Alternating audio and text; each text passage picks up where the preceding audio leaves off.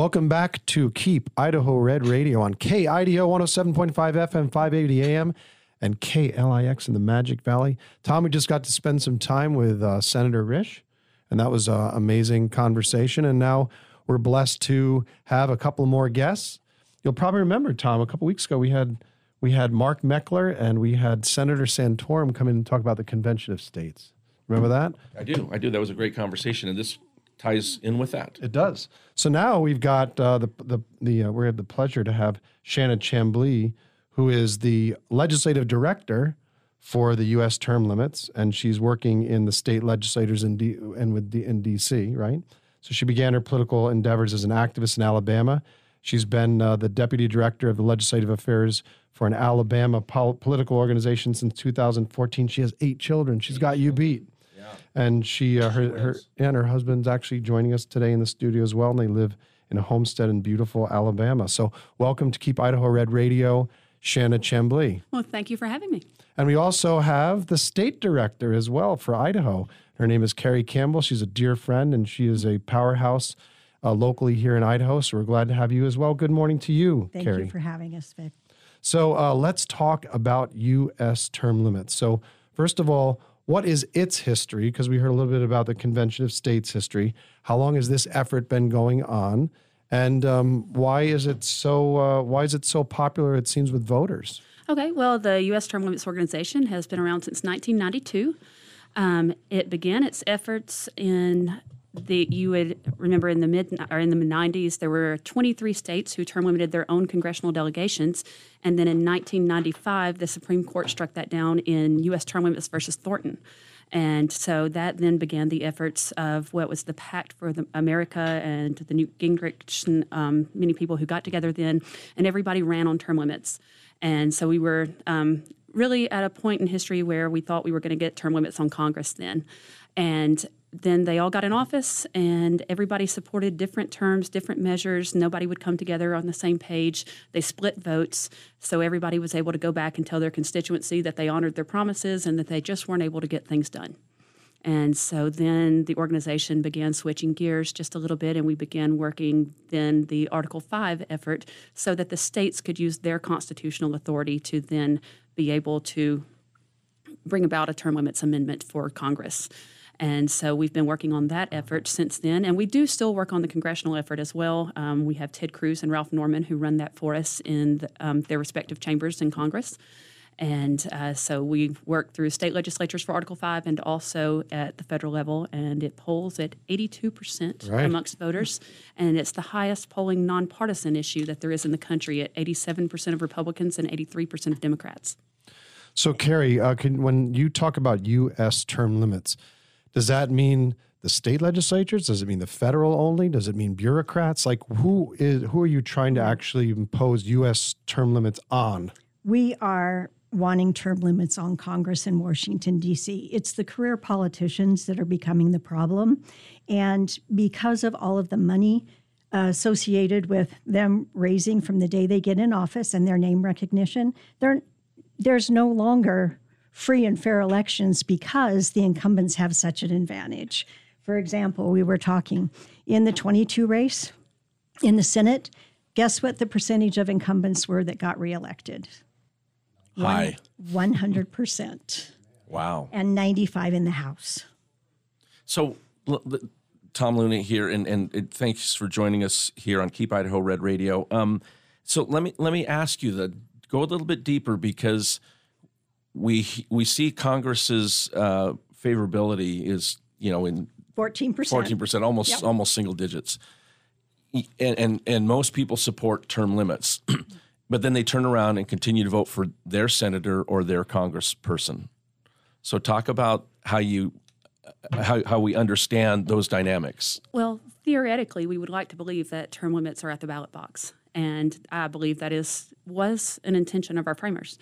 But we are at a place in society now where 98% of the PAC money goes to incumbents. Incumbents at the federal level are able to outmatch their challenger in franking privilege money alone at a minimum of 9-1. Talk a little bit about franking privilege, because that's a term maybe a lot of people, listeners, haven't heard before. Well, franking privilege is the ability to use taxpayer dollars for them to send out mailers and informational materials about the district, things that they're doing. So it was intended and meant for them to be able to educate their district, but they tend to use it more heavily during an election cycle, and they can even use it for things such as double-sided, colored, glossy mailers that show up and look just like campaign material. And most voters don't understand that they're actually paying for that. And so that's not coming from grassroots money that was brought about by a candidate who was running an election and raising money. So would the efforts stop the franking privileges then? Is that part of the reform that we want to see, or is it just term limits themselves? No, ours is just term limits itself. It's just that franking privilege is one of the ways that incumbents continue to hold on to so much power for so long. So yes, if we got 2 or 3 terms, or however many terms that we got in the House in the end of it, then yes, for those terms that they were there, they would still have the ability to use the franking privilege for their next upcoming cycles.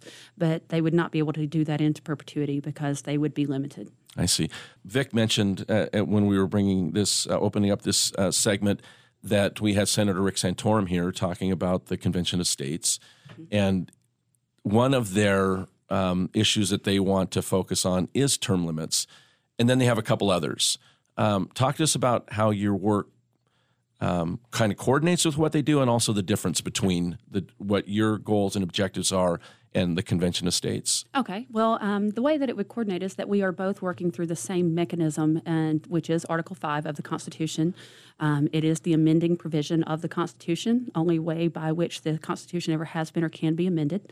It's 1 sentence long, and it gives Congress or the states equal pathways to be able to introduce amendment proposals to this Constitution. So in order for the states to be able to do something, then we have to call for a convention. Ours is laser focused on the topic of singly being U.S. House and U.S. Senate term limits. The Convention of States Project Organization works on multiple topics. Theirs includes balanced budget. Theirs does include term limits as well, but it's on a broader scale, and I believe that the wording of that is term limits on federally elected officials. So it's not as specific as ours is. And then they have one about reigning in the power of the federal government. So theirs has the possibility of multiple topics and multiple amendments to come out of it.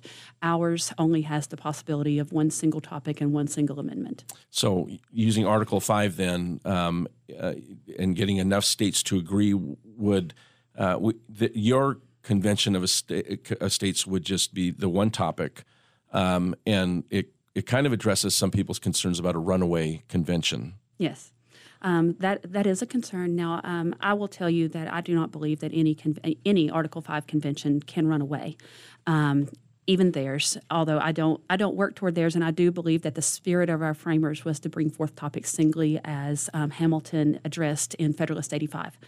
But no convention can run away, and I have a few stats to prove that if you'd like to hear. Go stat away. Well, for instance, we have over 400 applications for Article 5 conventions spanning more than 40 states right now.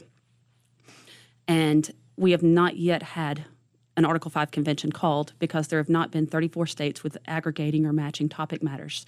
So that alone proves to you that the call must be on the topic for which 34 states have called for.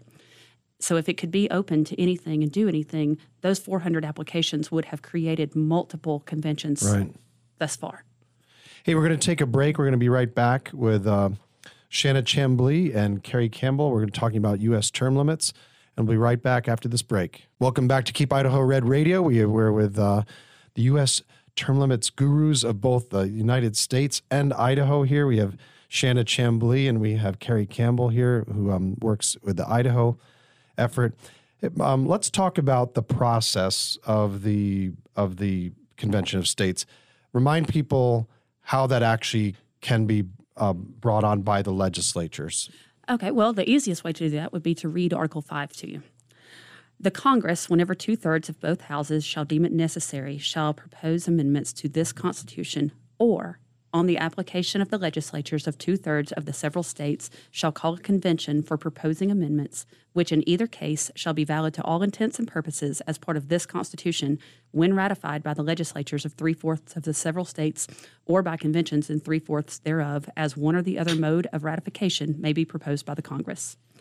And it goes on to say that provided that no amendment shall be made prior to the year 1808 shall in any manner affect the first and fourth clauses in the 9th section of the first article, and that no state without its consent shall be deprived of its equal suffrage in the Senate.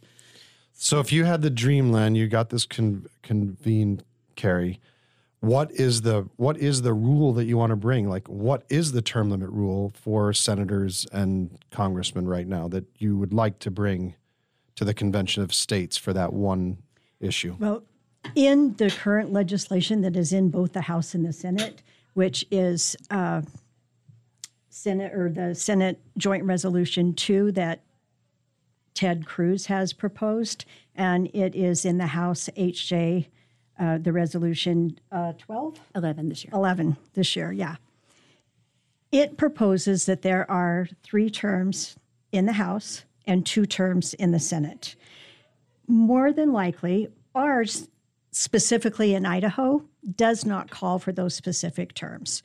More than likely, one of the things that could happen is as we get nearer and nearer needing those 34 states to call the conventions for the sole purpose of enacting term limits on Congress, more than likely, Congress is going to act and propose something similar to what they have proposed right now.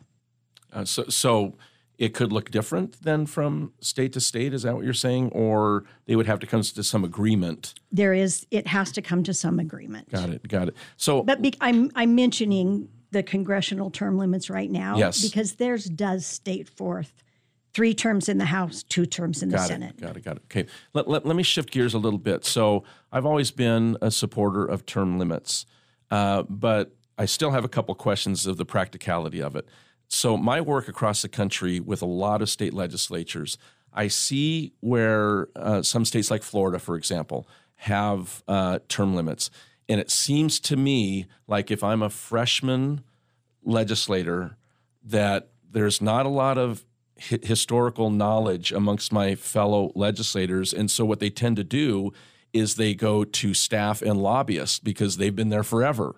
And that concerns me. And so talk about that issue that seems to play out at times when term limits are imposed, that it seems like it gives a lot more power to staff and lobbyists because they have the historical knowledge.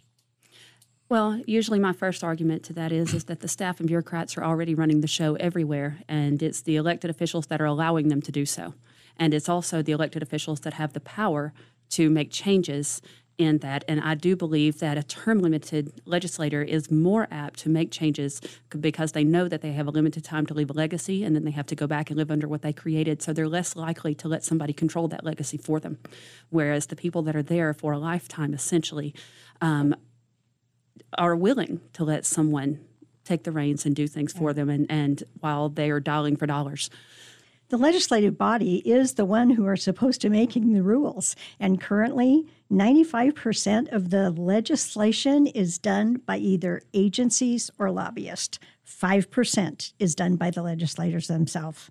That's why we have the problem. Got it. And there is also a big difference between state and federal as well. It's an entirely different animal. I mean, you may see even here in the Idaho legislature, you saw quite a bit of turnover in this last election because that happens more frequently at a state level. And the federal level is entirely different, and it's going to take having term-limited people that will go in and actually make real changes rather than securing their own future in that seat. So talk to us real quick. We've got about a minute or so left about where you're currently at. It takes a certain number of states. I think it's 34. Talk to us where you're at with state legislatures passing the necessary resolution or law in order to be part of the 34. Okay. Well, as you said, it takes 34 states currently, and our organization on our single topic, we have passed 5 states. We have passed Alabama, Florida, Missouri, West Virginia, and Wisconsin. And we have passed one chamber, but not the other, in at least 5 or 6 other states. And we are continually working to get more states on board that, and we are hoping to have it running here in the Idaho legislature in this next session. And Carri, how can people help you out in Idaho, get in touch with you? Do you have a website? We do. It's ustermlimits.com. Mm-hmm. And my email address is ccampbell@termlimits.com. Pretty easy to remember. It is. Well, thank you, Shanna Chamblee. Thank you, Carri Campbell, for joining us on Keep Idaho Red Radio as we explored the issue of U.S. term limits. We're just grateful that you came. And we'll be right back with our last segment on Keep Idaho Red Radio.